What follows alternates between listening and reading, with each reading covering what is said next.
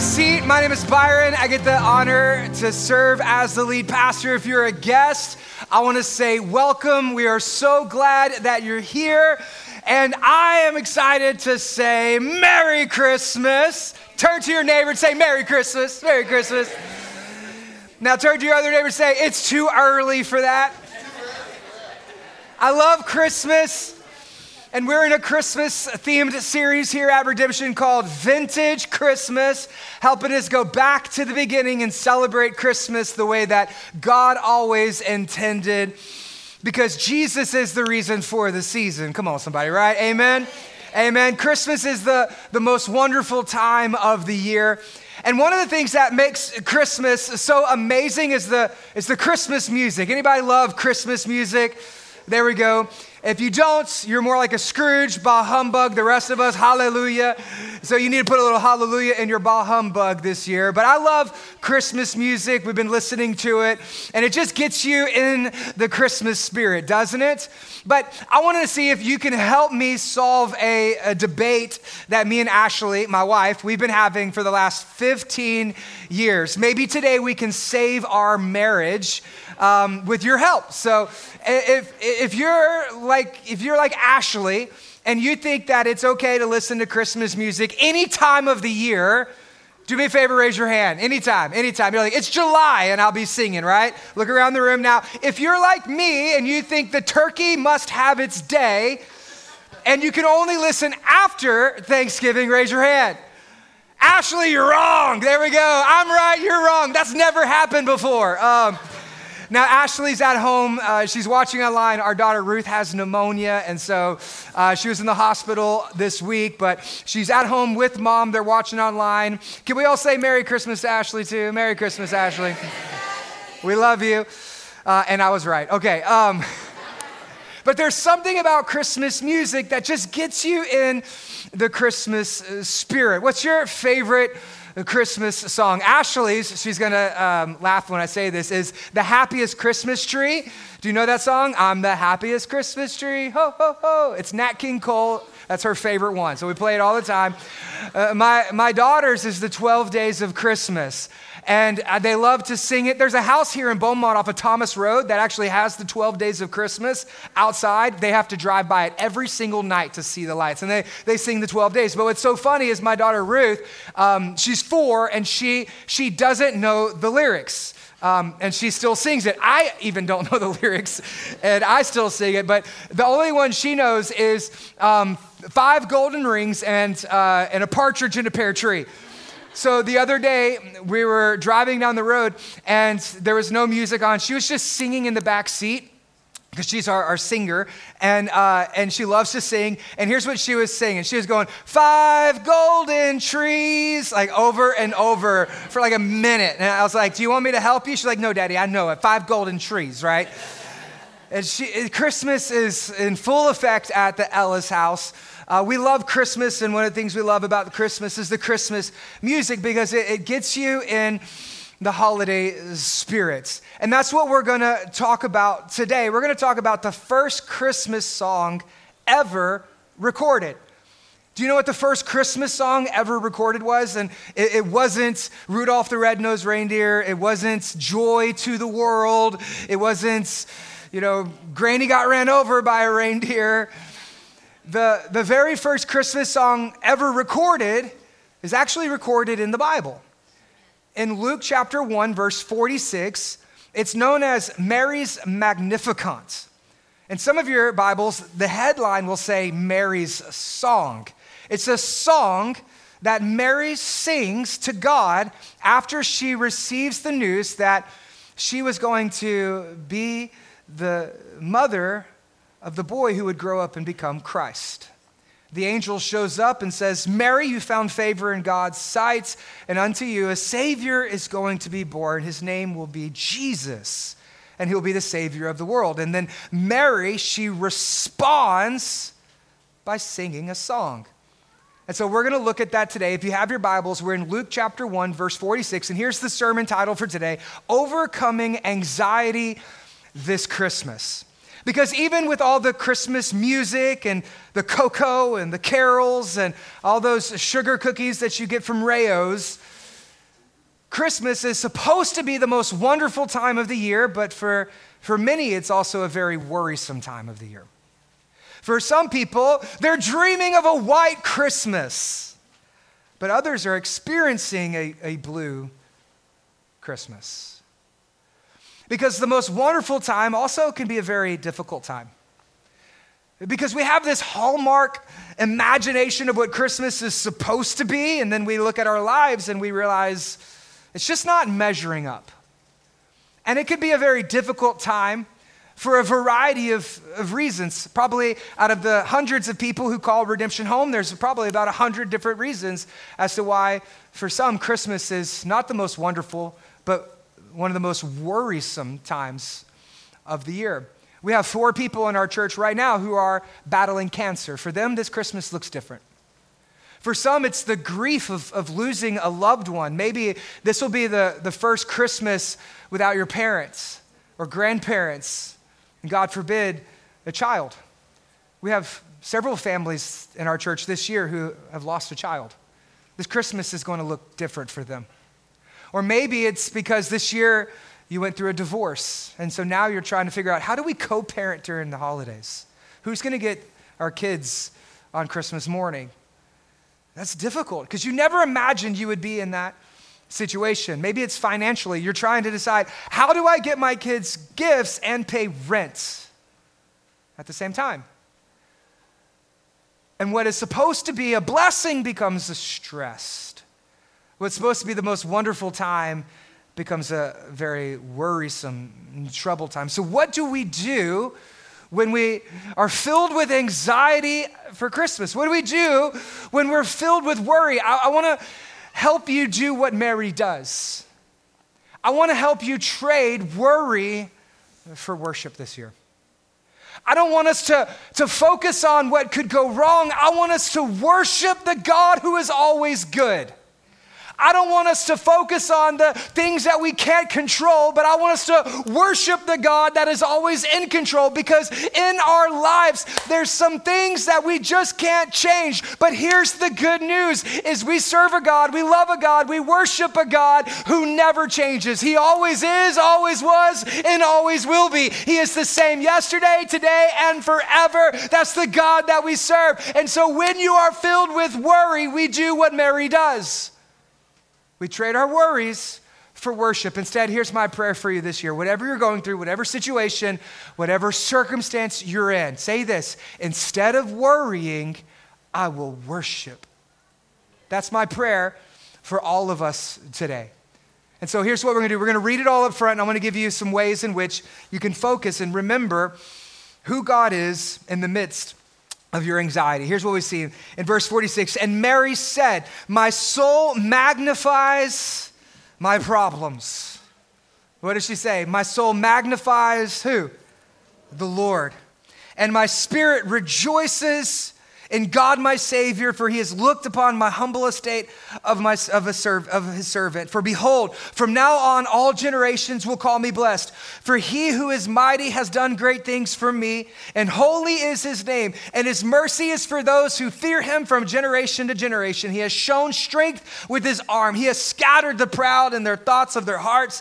He has brought down the mighty from their thrones. He has exalted the humble estates. He has filled the hungry with good things, and the rich he has sent away empty-handed. He has helped his servant Israel in remembrance of his mercy, as he spoke to our fathers, Abraham, and to his offspring forever. Now, before we get into the message, I have to set up a little bit of the context. How we say it here at Redemption is, in order to understand the text, you have to understand the context. And so last week, we kicked off the Vintage Christmas series as Trevor preached a sermon called Why Do Christians Celebrate Christmas? It was amazing. Can we give it up for Trevor? Come on.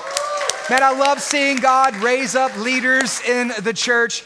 And he talked about how Christians are to celebrate Christmas because it's different than the way the world celebrates Christmas. I mean, let's be honest. Christmas has become very secularized, is it not? I mean, it's very commercialized, it's very materialistic, Black Friday sales and Hallmark Channel, and you got Elf on the Shelf, and you got Snoop on a Stoop, right? You got all these different things. because it's become very commercialized. I know y'all laughed because y'all from the south side of the kingdom. I know where you're from. It's very commercialized. But even in the midst of that, it brings about a burden on us. Oh man, we got to spend this money and we got to have these people over and, I got to go see my in-laws, and then you get a fight, and then the in-laws become the outlaws, and then all of a sudden somebody drank too much eggnog and now the Christmas tree's down and right? It's very, as Christians, we push past all of that. That we don't focus on all of those things. We push past the hurry and the worry and the hustle and the bustle, and we push past all of that. And we want to get to the real reason, which is, unto us a Savior is born. Emmanuel, God with us. As Christians, we celebrate Christmas differently. And last week, he introduced us to Mary. And what we know about Mary is she's a poor, rural, unwed teenage girl betrothed to marry another man. And as she's living her life in the middle of Nazareth, nowhere, in a region called Galilee, all of a sudden an angel shows up and says, Mary, you have found favor in the sight of God. And you are going to give birth to the Christ, to the Messiah, to the long-promised Holy One who has come to rescue his people and deliver them from sin, the Savior of the world. And Mary, she says, how can this be? Which is a great question, because remember, she's a virgin. And she's like, how can this be? I've never even been with Joseph. And the angel responds by saying, don't worry about it. The Holy Spirit will come upon you and you will conceive, because that makes sense, doesn't it? In that moment, if you were, just put yourself in Mary's shoes. Would you be a little anxious? Like, that's a big responsibility, right? To not only give birth to, but take care of and to raise God. Now, I'm a parent. I got two amazing girls, and I feel like I fail my kids every single day. I remember there's times, just the other night, they were like, okay, Daddy, let's go. Let's play hide and seek. And it was after bath time, and so I was like, all right, you go hide. And then I did not seek them.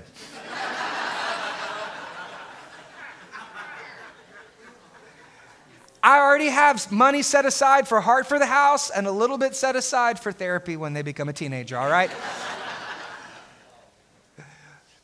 But imagine if you're married. I got to raise God, take care of God. I remember one time, I'm not going to tell you which parent it was, dropped Esther. She bounced. She's okay, we think. But could you imagine Mary being like, this baby is the Lord. And I'm responsible to take, what if it goes wrong? What if I mess up? What if I drop him? Is this going to affect God's plan for humanity? Could you imagine? Let's just be honest. Like, there's got to be some anxiety in Mary's heart right now.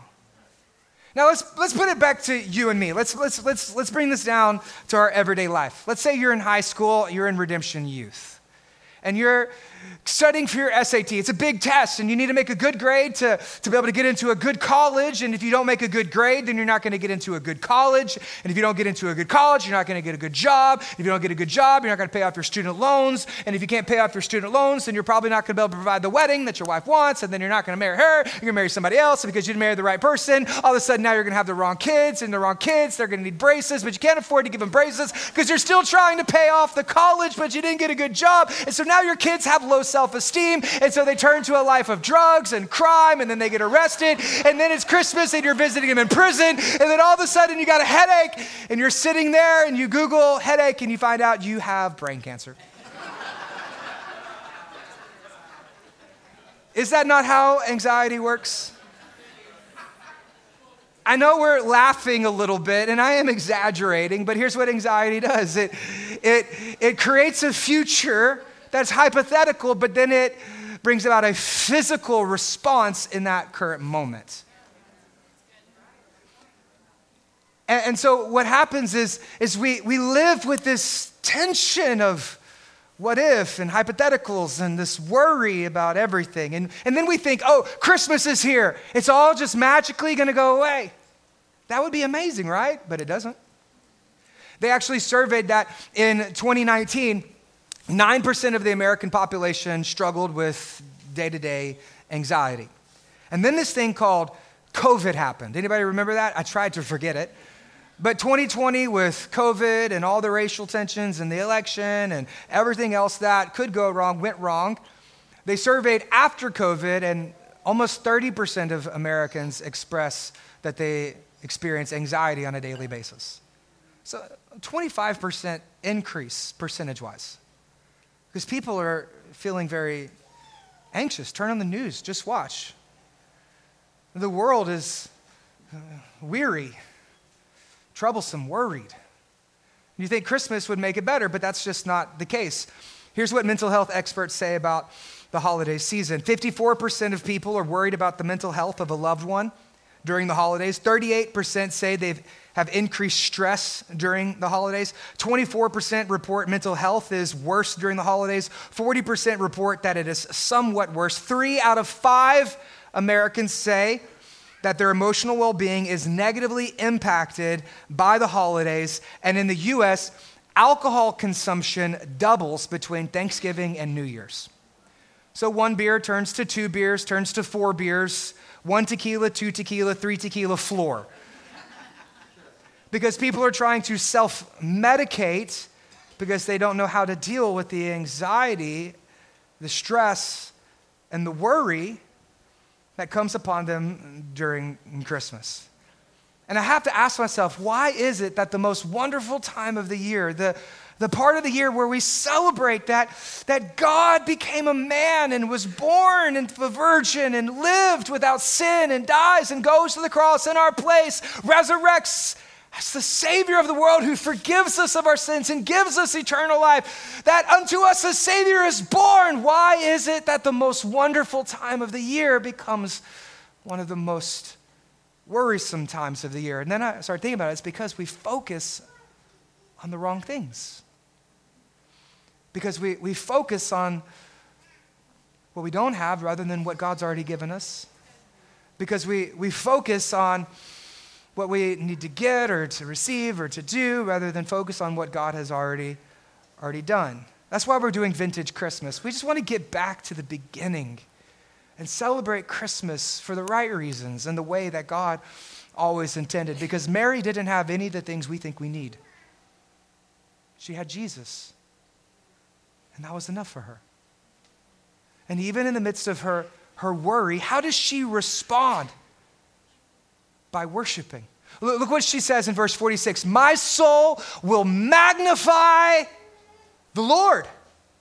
What is she doing? She's worshiping, because what you magnify, you glorify. She's glorifying God. Even in the midst of her worry, she chooses to worship. My soul magnifies the Lord. And here's the reason why this is so important. I want you to write this down, remember it, because you always find what you focus on. When you magnify on something, what are you doing? You're focusing on it. You're choosing to look at this rather than everything else that's around. You zoom in, you pay attention to, you focus on.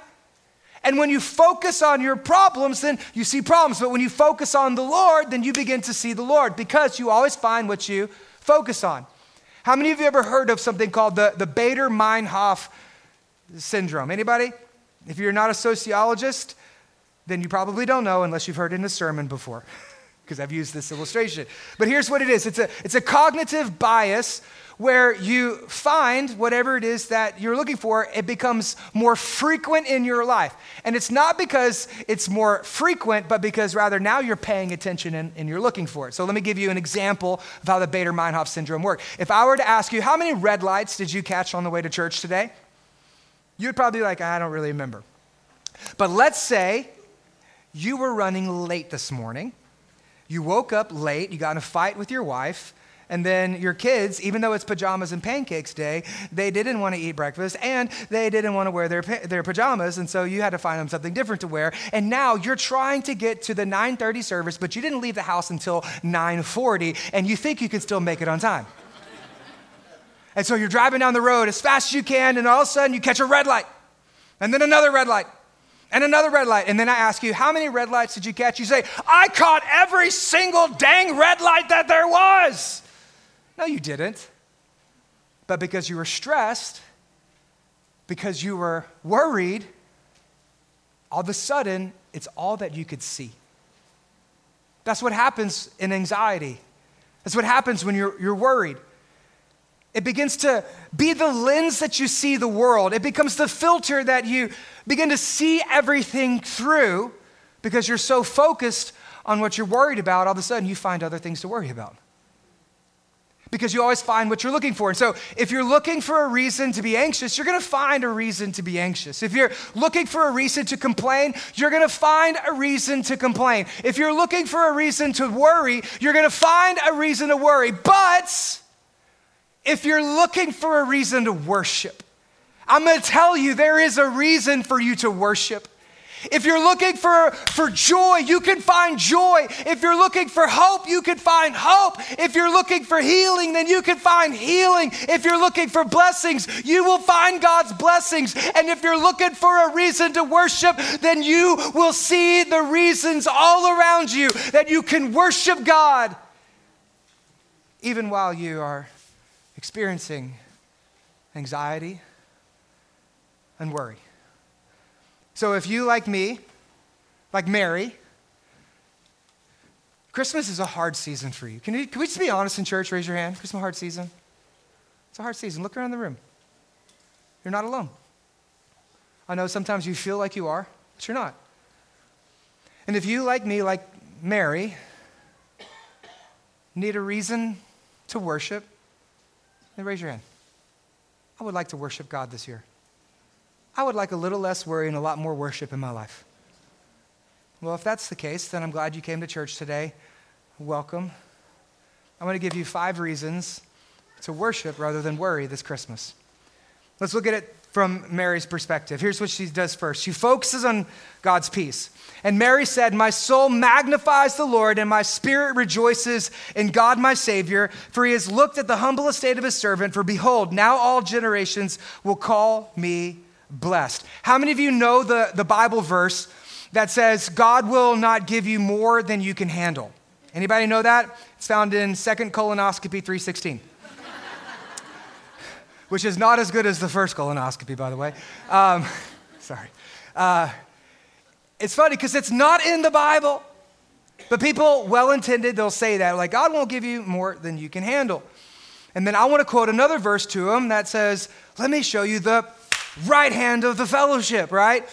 Because it doesn't actually help, and it's not in the Bible, because here's what I found, is that oftentimes I will find myself in situations that are just too much for me. What do?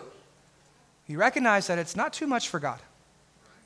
In the middle of the pain, what do we got to do? We got to look for God's peace. What does she say? My soul will magnify the Lord. In the middle of the pain, you got to look for God.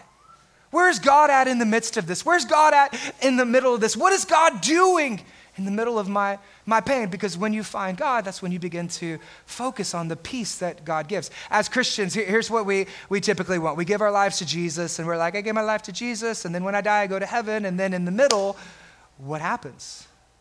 Well, that's where you live your life. And in this life, you will have troubles. And as Christians, oftentimes what we want is we pray and we say, oh God, take away all the problems. Sometimes he does, but sometimes he don't. Sometimes we say, oh God, I want you to bring me around the valley of the shadow of death. It's not what it says. I will bring you through it. In the middle of the storm, when it's raging all around us, we say, God, remove the storm. But remember, sometimes Jesus calms the storm, and sometimes he asks you to walk on water. Amen. He doesn't always bring around it, but he will always get us through it. And so as believers, when the panic rises, we can't live by fear, but rather we need to live by faith. Psychologists say that there's 3 responses that people have when they're in a state of fear. It's either fight, flight, or freeze. Some people, they go into fight mode. I'm tough. Some people, they go into flight mode. I'm not tough, I'm running away. Some people, they go into freeze mode. If I just stay here, then maybe everything's going to be okay.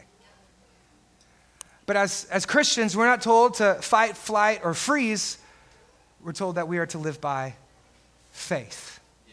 We live by faith, that God is my Savior. I'm going to rejoice not in my circumstances. I'm going to rejoice in the Lord. My soul will magnify the Lord. I will not live by fear, but rather I will live by faith. Because here's what happens. Fear says, what if? But faith says, even if.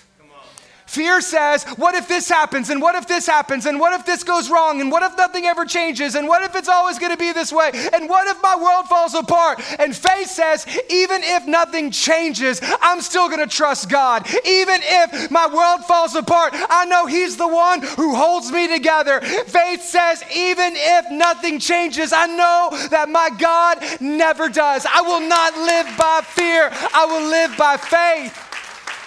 And when you find the faith, you focus on peace. Emmanuel, God with us. God's peace. Number 2, focus on God's power. Look what she says. For He who is mighty has done great things for me, and holy is His name. I want you to think for just a moment about how big God is. How big is God? What's the biggest thing you can imagine? For Esther, her dream is a bicycle this Christmas. That's the biggest thing, the most expensive thing she could imagine this year. Praise God, she's only 7, because some of y'all got teenagers, and they got some big, expensive wish lists this year, right? For her, it's her house or a car. Think about a mountain, the planet. Think about the universe. How is the biggest thing you can imagine? Here's what Mary says. My God is bigger, and my God is holy, which means other, separate, means beyond. God is bigger than anything you can imagine, and God is beyond anything that you can imagine. That's how powerful God is. Now, I want you to think about your problems. What is it that keeps you awake at night? Tossing and turning. What is it that you are worried about? Is it sickness? Our God is a healer. Is it marriage? God invented marriage. Is it finances? God is able to supply and meet our needs. God is more powerful than whatever your problems are. He is bigger, He is greater, He is stronger, He is beyond it. But here's what happens. So many of us, we walk around all the time, and what do? Instead of focusing on God's power, we focus on our problems. Oh, I know you're the creator of the heavens and the earth, but this is just too big for you. I have to go talk to somebody about my problems, and I have to complain about my problems, and I'm just sitting here talking all about my problems and how big my problems are. But the more you keep talking about your problems, all of a sudden your view of God becomes smaller. Because your problems are big, and now your God is too small. But what if we were able to do it a little bit different? What if instead of talking about how big our problems were, we were to be like Mary, and we were to talk about how big our God is, how good our God is, how great our God is, how mighty our God is, that God is bigger and God is beyond. Listen, don't just go around talking about how big your problems are. Tell your problems how big your God is, that your God is great and good, and He is always good. And what does it say here? That He's done good things for somebody else. What does she say? He's done great things for me. For me, think about the miracles you've already experienced, walked through, witnessed, the blessings you've already received. Has He not been good to you already? Then why would He not be good to you in the future? God is powerful. Number 3, God is personal. Look what she said. Number 3, focus on God's presence. Here's what it says. And in His mercy, those who fear Him from generation to generation, He has shown strength with His arms. He has scattered the proud in the thoughts of their hearts, and He's brought down the mighty with their thrones and exalted the humble estate. Here we see that she is yet again repeating how powerful God is. He's brought down the mighty with His strong arm. He's scattered the proud. He's taken down their thrones. He's exalted those in humble estate. It reminds me of the verse in the book of James where it says that God opposes the proud and he gives grace to the humble. What is pride? Thinking that you can do it all on your own. Thinking that you don't need God. Thinking that you can be your own God. You don't need God's help because you can do it yourself. And what happens when we live our lives like that? The Bible says that God is actually distant. But what happens if you're just honest about your weakness? What happens if you just admit that you're hurting?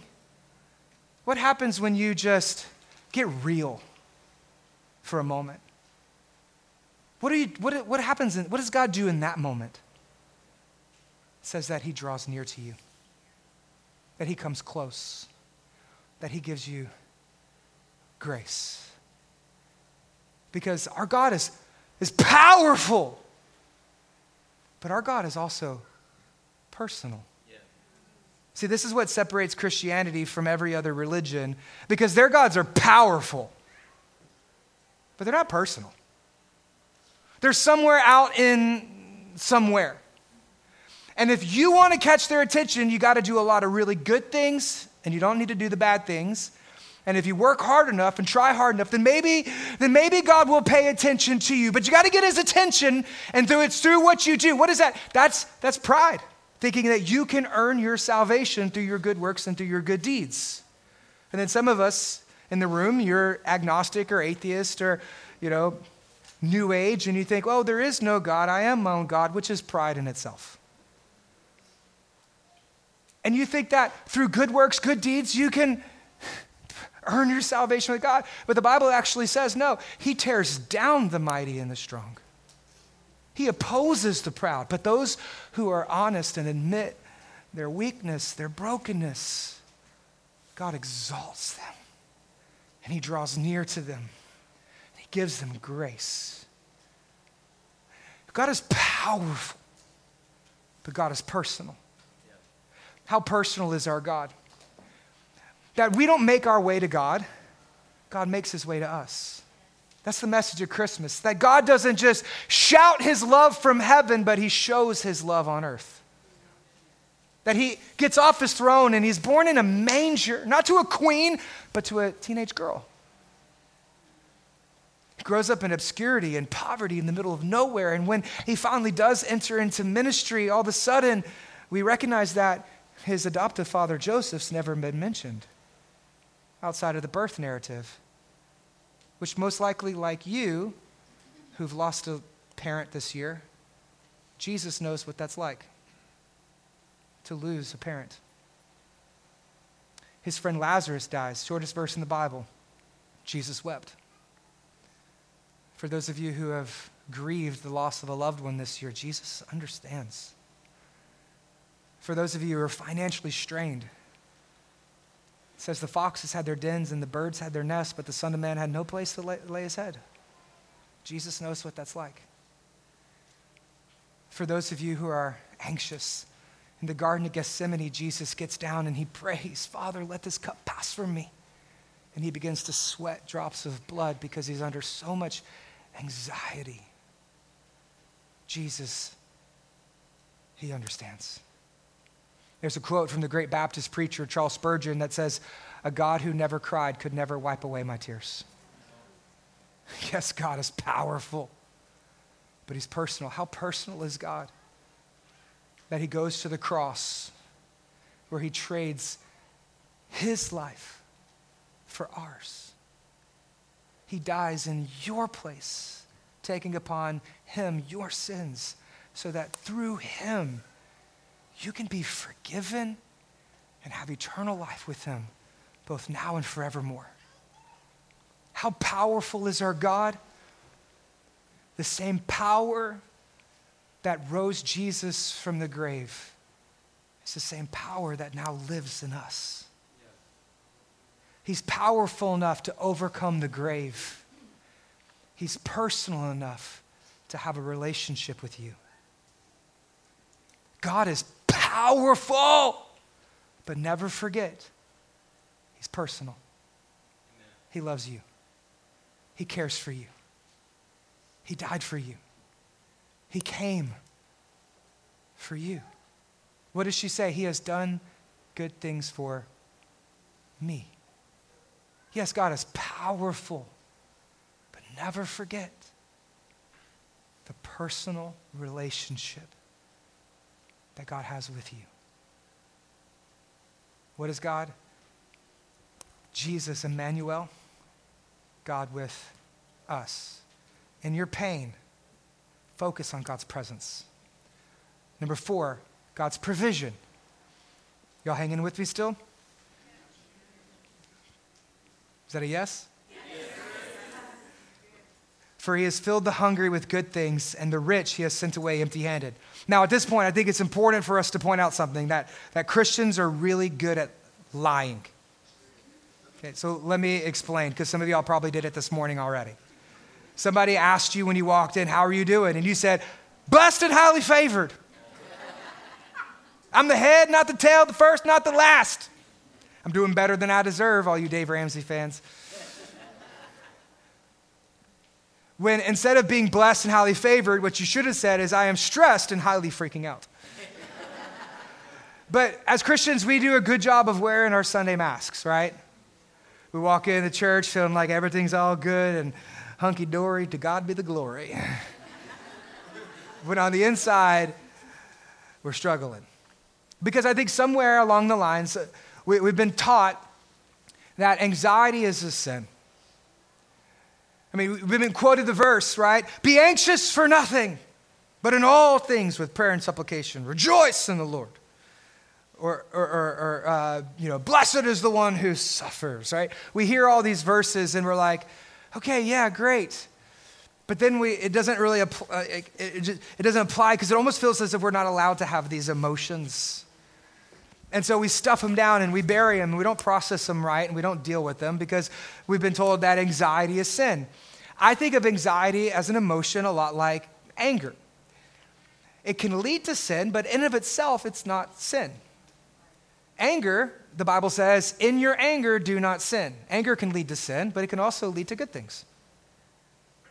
The woman who created Mothers Against Drunk Driving, she lost a son, and in her anger, she created something that saved many lives. So in our anxiety, we have a choice. What are we going to do with it? Are we going to allow it to lead us to sin, or are we going to allow it to let us know it's time to get some help? See, anxiety is not a sin. I would say anxiety is a sign. It's a sign that inside something's not right. Inside something's going wrong. Inside, I need help. Anxiety is not a sin. Anxiety is a sign. So let me give you an illustration to help you understand. I know absolutely nothing about cars. Okay, only thing I know how to do to fix my car is if the gas light comes on, I know I got 30 miles until I'm broke down on the side of the road. Anybody like me? Right, Ashley, if it's half full, then she just pulls over and she gets gas because I live by faith, right? But the other day I was driving down the road and all of a sudden, every single emoji on the dashboard came on. Bing, bing, bing, bing, bing, bing, bing. Felt like I was getting texted by a teenage girl, right? Just bing, bing, bing. All the emojis were flashing. I was like, I don't know what to do. And so I pulled over and I needed to get help. Now, if I would have tried to fix it on my own, I probably would have made matters worse. And so what I did is I brought it to a mechanic. And the mechanic was able to take care of it and to fix the problems. Because I saw the sign. And so what did I do? I went to somebody who can help. What we know is this, is that God is our provider. God is the one who can meet all of our needs. God is the one who sustains us, who gives us strength, who gives us comfort, who gives us help, gives us need. God is our provider. And so instead of continuing to run on empty, to run on fumes while all of the flashing lights are blinking and the signs are telling you, slow down.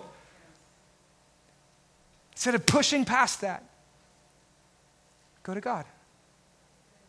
And let God be the one who brings provision to your life. She says, God has done good things for me. that he has filled the hungry with good things. And the proud he has sent away empty-handed. The rich he sent away empty-handed. She goes back to talking about pride, because what happens if you ignore the warning signs? You blow up. And some of us, we've been running so long, ignoring the signs, you're breaking down. Because you're trying to be your own provider, rather than trusting in God and letting him provide for you. Listen, I'm not a mental health expert. I'm not a doctor. I'm not a therapist. I'm not a counselor. I'm not opposed to those things. I'm a pastor. And I believe that a doctor can treat the body. I believe that a therapist can treat the mind. But I believe that only God can bring healing to a person's soul. God is your provider. He loves you. He cares for you. He wants to heal you. Trust in God as your provider, which leads to our fifth point. It's to focus on God's promises. What do we do when we're feeling anxious? We recognize that we always find what we're looking for. And if we're looking for a reason to worry, we'll find it. If we're looking for a reason to worship, we'll find that. And so in our pain and our anxiety, what do? We don't focus on our problems, but rather we focus on God's peace. We don't focus on our problems, we focus on God's power. We don't focus on our problems. What do? We focus on God's presence. We focus on God's provision. And that leads us to focusing on God's promises. Look what she says here. She says, he has helped his servant Israel in remembrance of his mercy as he spoke to our fathers, Abraham and his offspring forever. Now, we need to remember who Mary was. She was an unwed, single teenage girl from Nazareth, nowhere. Most likely she was uneducated, poor, and rural. And yet, in this section, she quotes by memory and weaves them together in a song. 14 Bible verses from the Old Testament. It's a girl in Redemption Youth right now. That's why Redemption Youth is so important for us, to get God's word in the hearts of our next gen. And so she responds by quoting scripture. And she responds by praying and reminding herself of God's promise. Here's what she does. She quotes 6 Psalms and 14 different verses from Genesis to the book of Malachi. She quotes Genesis, Exodus, Deuteronomy. I can't even spell Deuteronomy, let alone quote it. 1st and 2nd Samuel, Zephaniah, which is actually in the Bible, unlike the book of colonoscopy, and Malachi. Why would she do that? Because in a painful circumstance, she has to remember God's character. Who is God? What is God revealed about himself? Who is God? She's not focusing on what God could do or should do or what she wants God to do. No, that's not what she's even focusing on, because that's not worship is. We don't worship God because of what he does. We worship God. Why? Because of who he is. We worship God because of his character, because of his nature, because of his goodness, not just what he does. And yes, he does good things for me, but even if he did it, I would still worship him because of who he is. Because he is powerful. He is my peace. He is present with me. He is my provider, and he is a God who always keeps his promises. What does God promise? I will never leave you. I will never forsake you. I will always be with you. I will walk with you through the valley of the shadow of death. I will be with you in the middle of the storm. I will be Emmanuel, God with us. Not because of what he did, but because of who he is. Who is God? You gotta find God in the middle of the pain. You gotta do what Mary does.